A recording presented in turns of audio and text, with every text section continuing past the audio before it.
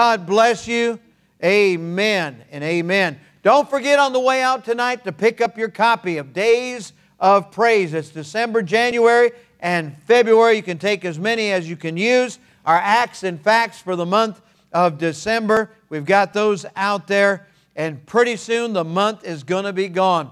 You've been so faithful in your giving during these past weeks and months. I want to commend you. God has given us a strong year for Him. And thank you for your regular giving. Thank you for sending it, bringing it, dropping it off. Praise the Lord. We have a Christmas gift to Jesus special fund going on now through the 31st of December. I want to encourage you to give an equal amount to what you spend on others at Christmas time. After all, it's Jesus' birthday that we're celebrating. Now, out on the marquee, it says Christ is Christmas, and He truly is. He's the reason for the season, and we're glad tonight to have the Word of God to look into. And so I'm going to ask you to take your Bibles with me. We've been talking about angels. We'll talk about them some more in just a few moments. We're in the book of Ephesians. Paul is writing by inspiration, and in the first 2 chapters we saw the great unity of believers because of the work of grace that's been done in us, a supernatural work. We're no longer the same. And so lines have been crossed and walls have been broken down. Partitions are no longer there. And praise the Lord. I like what Dr. Morris, who brought us so much good information on creationism in years gone by, wrote when he was writing of creation. He says, the biblical account of how we got here absolutely destroys anybody's contention of racism, because we're all of the same race, the human race, and praise God for that.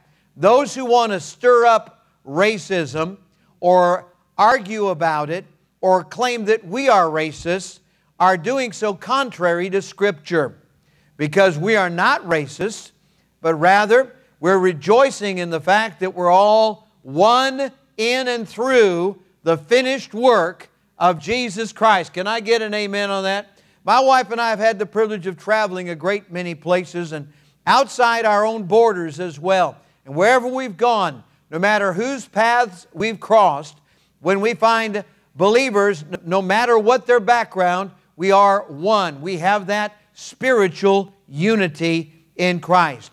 Now we're in chapter number 3, and once again I'm going to read the scripture that we read last week, beginning at verse number 1. For this cause I, Paul, the prisoner of Jesus Christ for you Gentiles, if you have heard of the dispensation, or that is the administration of the grace of God, which is given me to youward, how that by revelation He made known unto me the mystery. It's a mystery because you can't figure it out. It's got to be revealed.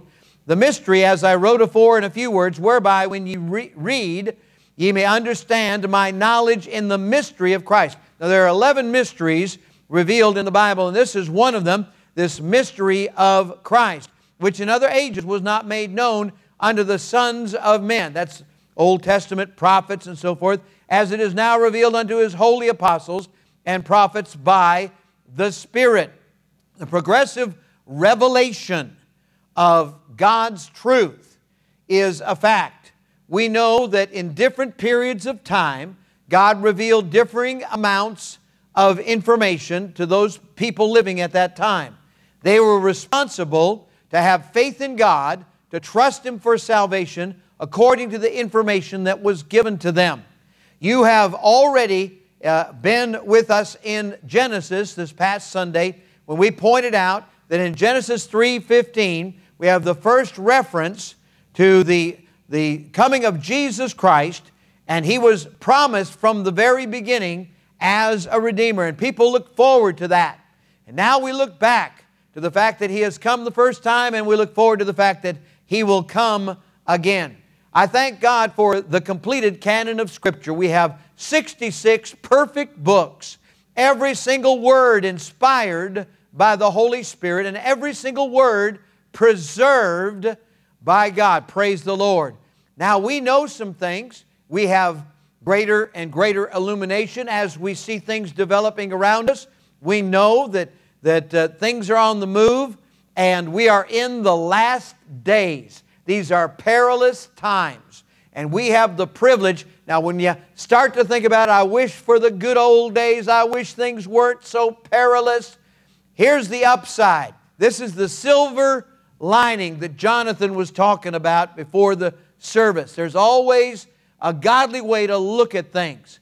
The fact that we're in perilous times, yes, we understand that. We acknowledge and recognize the fact that there's danger, the fact that it's not the same as it once was, and will probably never be the same again. But we know that we're one day closer to the coming of our Lord and Savior, Jesus Christ. We may be among the living when we're called up, when the trumpet sounds, we hear the voice of the archangel, and we are raptured together to meet the Lord in the air. What a wonderful time that's going to be. Instead of bemoaning the fact that we don't have the good old days, let's make the most of these days, these last days. And thank God that He has entrusted us with the truth when so many are falling away. So many are not keeping the truth, keeping the faith. All right, the Gentiles, verse 6, that the Gentiles should be fellow heirs and of the same body and partakers of His promise in Christ by the gospel. Now, three very important purposes outlined, this eternal purpose of including Gentiles who can come to God directly through Christ. They don't have to become Jewish proselytes before they can come to God. We are now able to come directly to God. I'm so glad. Every time I read the book of Leviticus, every time I read the book of Hebrews, I am rejoicing that we don't have to have all those symbols and types like the Jews did under the law. Praise the Lord, we're under grace. Verse number 7, whereof I was made a minister. The word minister means servant in the Bible. According to the gift of the grace of God given unto me by the effectual, that means effective working of His power. Paul was able to do what he did because he yielded himself. He said yes to God. The only thing that keeps us from being and doing what God would have us to be and do is if we fail to say yes to God. That's it. You said yes, you got up, you got in your cars, you drove here, you got up, you folks that are live streaming, you turned on your electronic device, your television set, and you said yes to God. Now the next thing to do is to apply the truth and live it as God gives us grace. Unto me, Paul says, who am less than the least of all saints, is this grace given. Now he also said in 1 Timothy 1:15 that he considered himself to be, that is, the chief of sinners. Now what that means is this. He may not have in actuality been the worst sinner that ever lived, but his attitude toward God and in relationship to the grace of God that enabled him to serve is correct. And we likewise need to share that same attitude. It doesn't matter who actually is the chief of sinners. We should consider ourselves the chief of sinners as we're looking at what great things God has done for us. Why would God stoop to reach us and then save us and then to fill us and then to use us? And then after we stumble and fall and fail so many times, He picks us up again, dusts us off, and uses us again and again. All I can say is praise the Lord. What a mighty God we serve. How wonderful that is. So He was given grace that I should preach among the Gentiles the unsearchable riches of Christ. There's no way we can ever exhaust the riches of Christ. The riches of Christ are inexhaustible.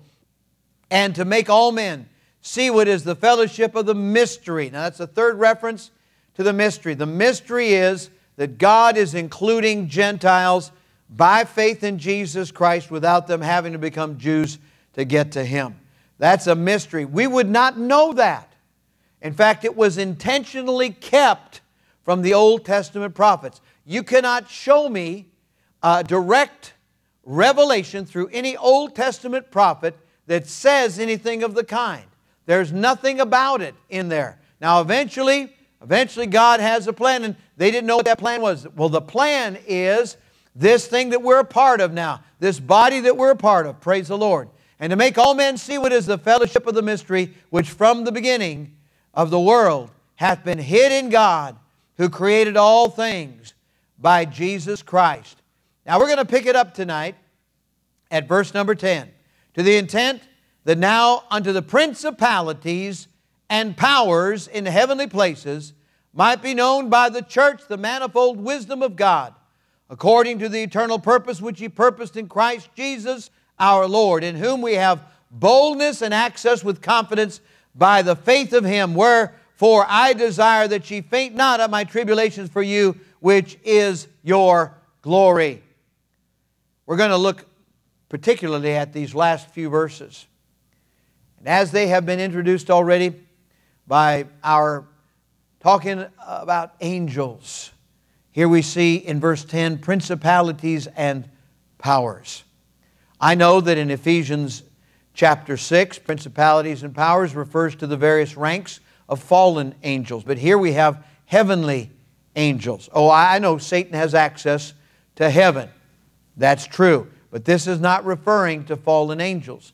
This is referring to spiritual powers, principalities in heavenly places. And they, notice this, that might be known by the church the wisdom, manifold wisdom of God, according to the eternal purpose which He purposed in Christ Jesus. Angels do not have the capacity to totally get it. They are dedicated servants of the Almighty. They are messengers. They're messengers. But you know the song, it's a song, Holy Angels Cannot Sing, Amazing Grace, How Sweet the Sound. They've never experienced saving grace. Back in the beginning, we know that there was a falling out by 1/3 of the heavenly host, and Satan, Lucifer at that time, led a rebellion, and they were cast out of heaven and were confirmed in evil. And they are today operating within the atmosphere of this world. They are the demon powers, and they, along with the devil, seek to suggest error and wrong conclusions that would cause us to become discouraged or get sidetracked. And we know from experience how that works. When the devil suggests something and we buy into it and we think it's our thought, our own thought process, why, that's how he gains advantage over us. He has no jurisdiction there. And as we recognize that Satan is raising these imaginations, as it says in 2 Corinthians, we need to cast down those imaginations. Karabala, we need to throw them down, and name it like it is and say, Satan, you have no jurisdiction. You have no right to be here. I claim the blood. We fail to do that. Sometimes you wonder after the fact what led us down that path. Well, it was the suggestion of the devil, and we bought into it. Our flesh readily does that. Our sinful nature. Not the new nature, but our sinful nature desires to follow along, take the easy path, and that's what we do.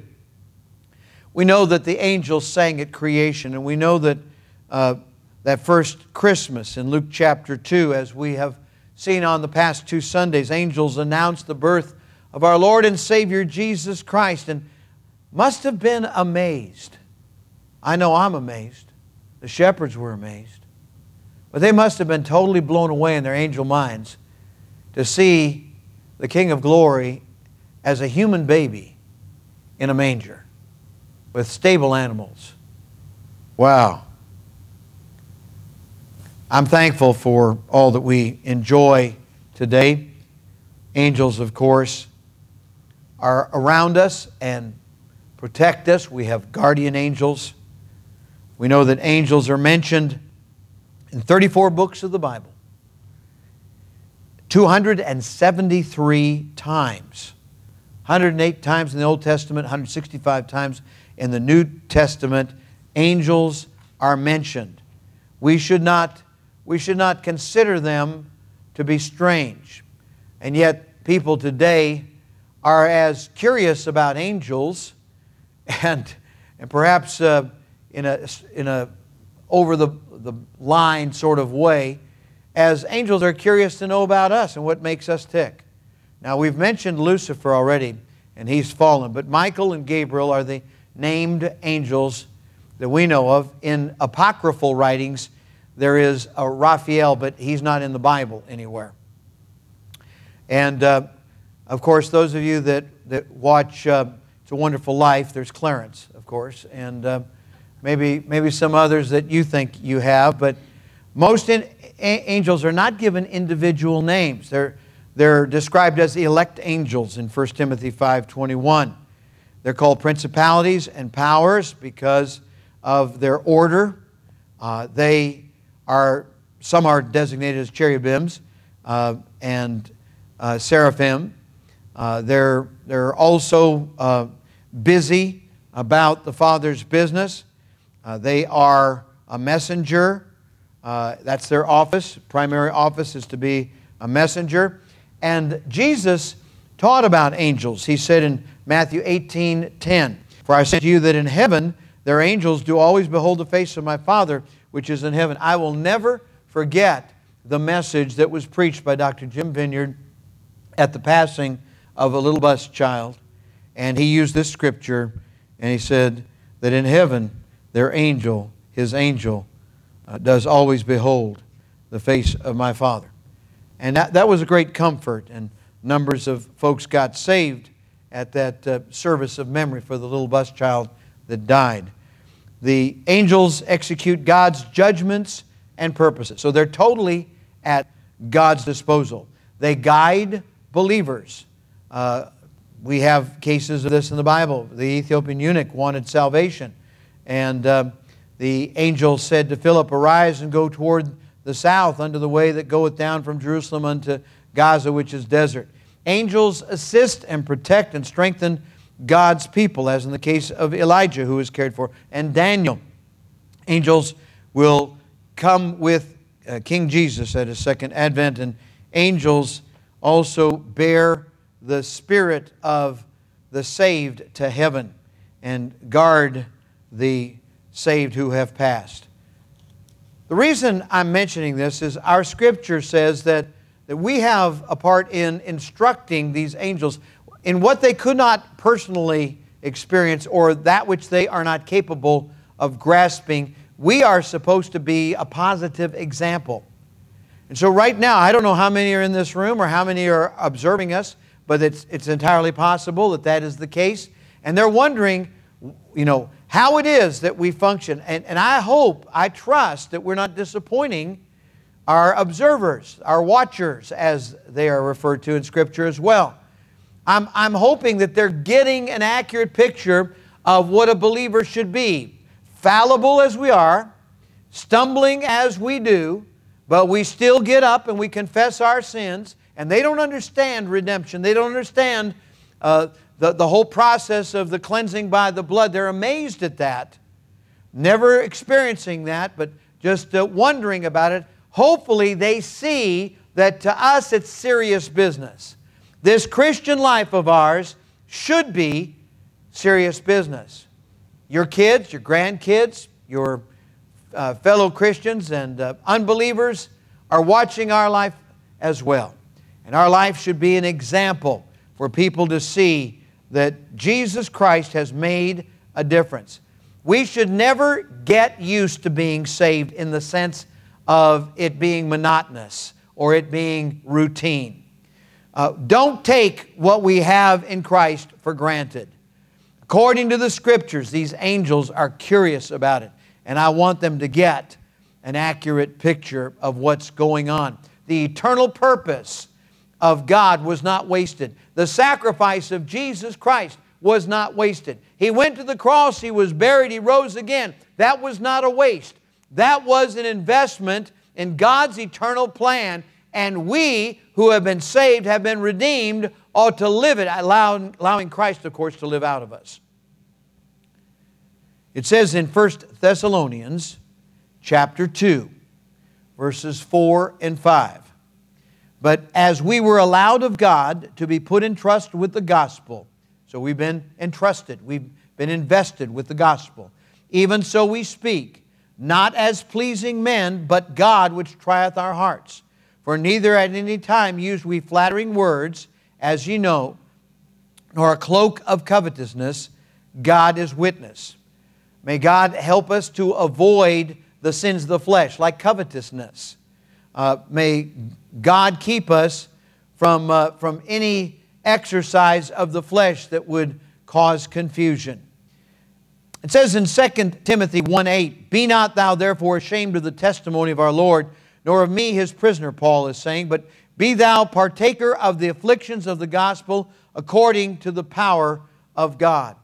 Can you imagine from your place above as an angel watching believers who are exercising their position of living godly in Christ Jesus and suffering persecution, and then observe other professing believers who go to church on Sunday but don't live as the Lord would have them to live during the week?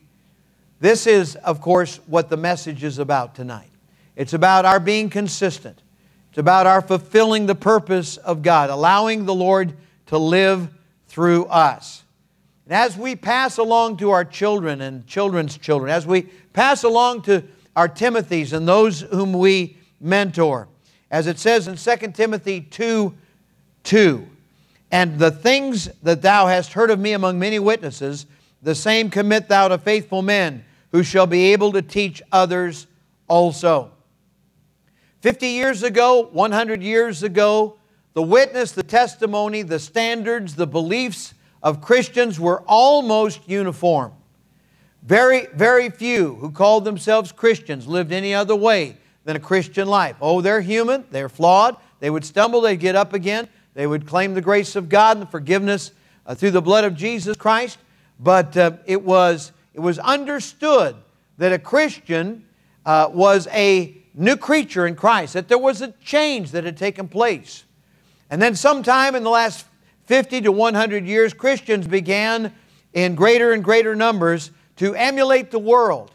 And now it became a changed, perhaps a little varied emphasis. And the emphasis is, get saved, receive Christ, but then walk as close to the world's standards, the world's appearances, the way the world grooms itself and talks and where it goes, places of interest and activities in which it participates, because after all, we're saved by free grace, and nothing that we can do will change that. But you see, from the beginning, it's always been God's plan that we would be a peculiar people, a particular people of His choosing. And only in recent decades have Christians been in competition to try to look, walk, talk, and act like the world.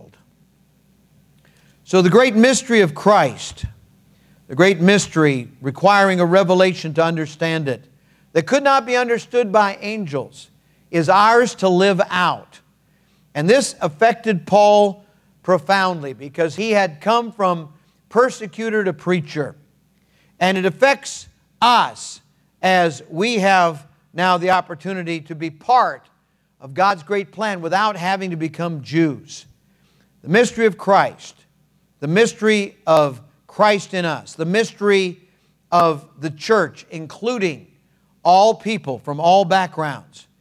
This should cause us to be amazed and continue to be amazed as it amazes the angel beings who are watching us.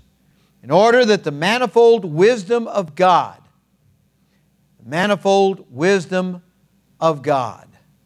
should be understood and appreciated. God's glorious purpose in salvation is to show His love to the entire world.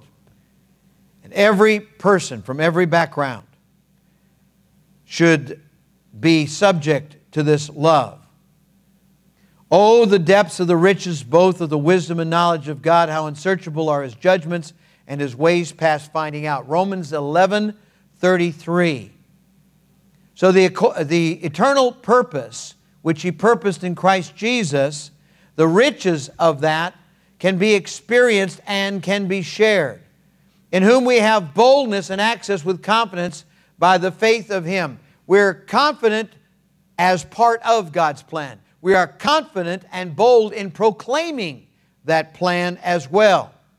The plan that includes all those who previously could not freely come through Christ to God. He saved us and called us with a holy calling, not according to our works, it says in 2 Timothy 1:9, but according to His own purpose and grace, which was given us in Christ Jesus before the world began. Jesus Christ is the only way, the truth, and the life. No man cometh unto the Father but by Jesus Christ. Paul says, therefore, that he's willing to suffer. And that's what the angels are waiting for. They're waiting to see if we're going to follow in Christ's steps. If this salvation makes sinful human beings like Jesus in the sense that we allow Him to have control of us. That's the curiosity. And that's what needs to be demonstrated today. It says in 1 Corinthians chapter 2, Paul had the right attitude. He said, "For I determined not to know anything among you save Jesus Christ and Him crucified. And I was with you in weakness and in fear and in much trembling. And my speech and my preaching was not with enticing words of man's wisdom, but in demonstration of the Spirit and of power." That's it. Paul was able to be and to do what God's plan, His eternal purpose, dictated as he yielded himself to Jesus Christ. And he was able to speak with boldness, not because he was an educated man. He was. Not because he was an experienced and powerful man in personality. He was. But he didn't come in his own strength, but he yielded to God. That's what we must do as well. In Galatians chapter 2 and verse 20, here's our challenge tonight.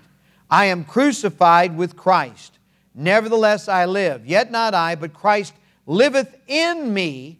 And the life which I now live in the flesh, I live by the faith of the Son of God, who loved me and gave Himself for me."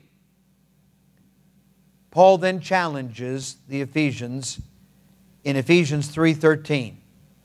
In view of all of that, the previous 12 verses in that chapter and the prior 2 chapters, he says, "Wherefore I desire that ye faint not at my tribulations for you, which is your glory." In 1 Corinthians chapter 9 and verse 16, Paul said it this way, "For though I preach the gospel, I have nothing to glory of." Underline I. "For though I preach the gospel, I have nothing to glory of. For necessity is laid upon me. Yea, woe is unto me if I preach not the gospel." For a number of years, the reference, the verse that we would sign with our names when we would send out something that we had written was 2 Corinthians 4:5. "We preach not ourselves, but Christ Jesus the Lord, and ourselves your servants for Jesus' sake." We're getting our attitude adjustment, aren't we? Now is the time for us to do this. Now is the time for us to understand that apart from Him, we're nothing.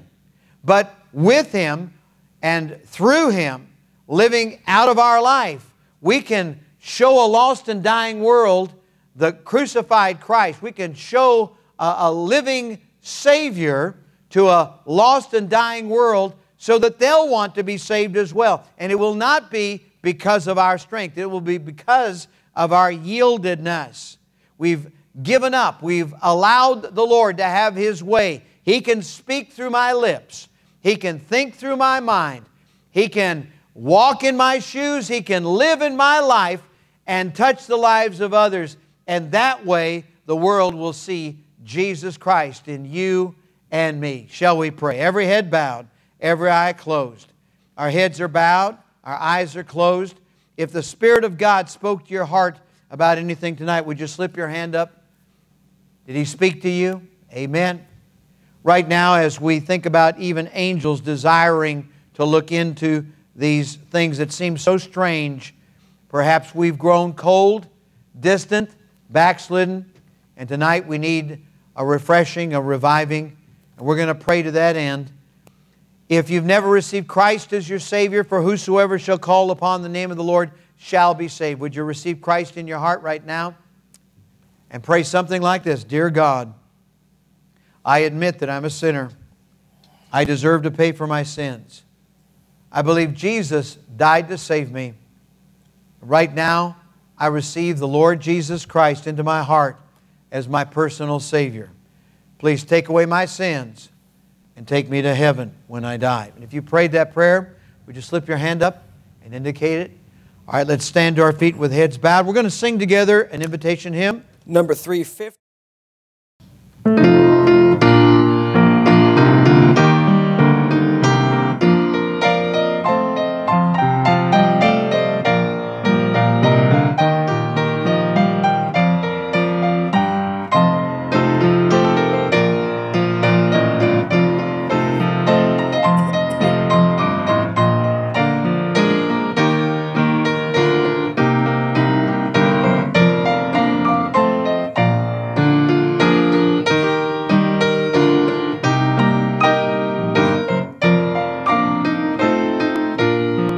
Amen. Thank you so much for that beautiful offertory tonight.